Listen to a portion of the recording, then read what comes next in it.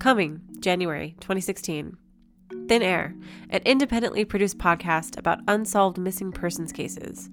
Each episode will focus on a different investigation and will include interviews and audio recordings with those closest to each case. I'm Jordan, and on our first episode, Daniel reports on the 2007 disappearance of Charlie Allen Jr., a college senior who disappeared after a frantic phone call, a break-in, and a run into the woods. So, do you think Charlie is still out there somewhere?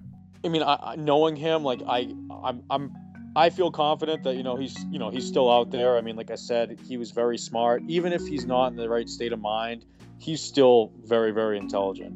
So, I mean, I have no idea what's going on, but I just feel like if he wanted to be found, he would. If he doesn't want to be found, then he won't.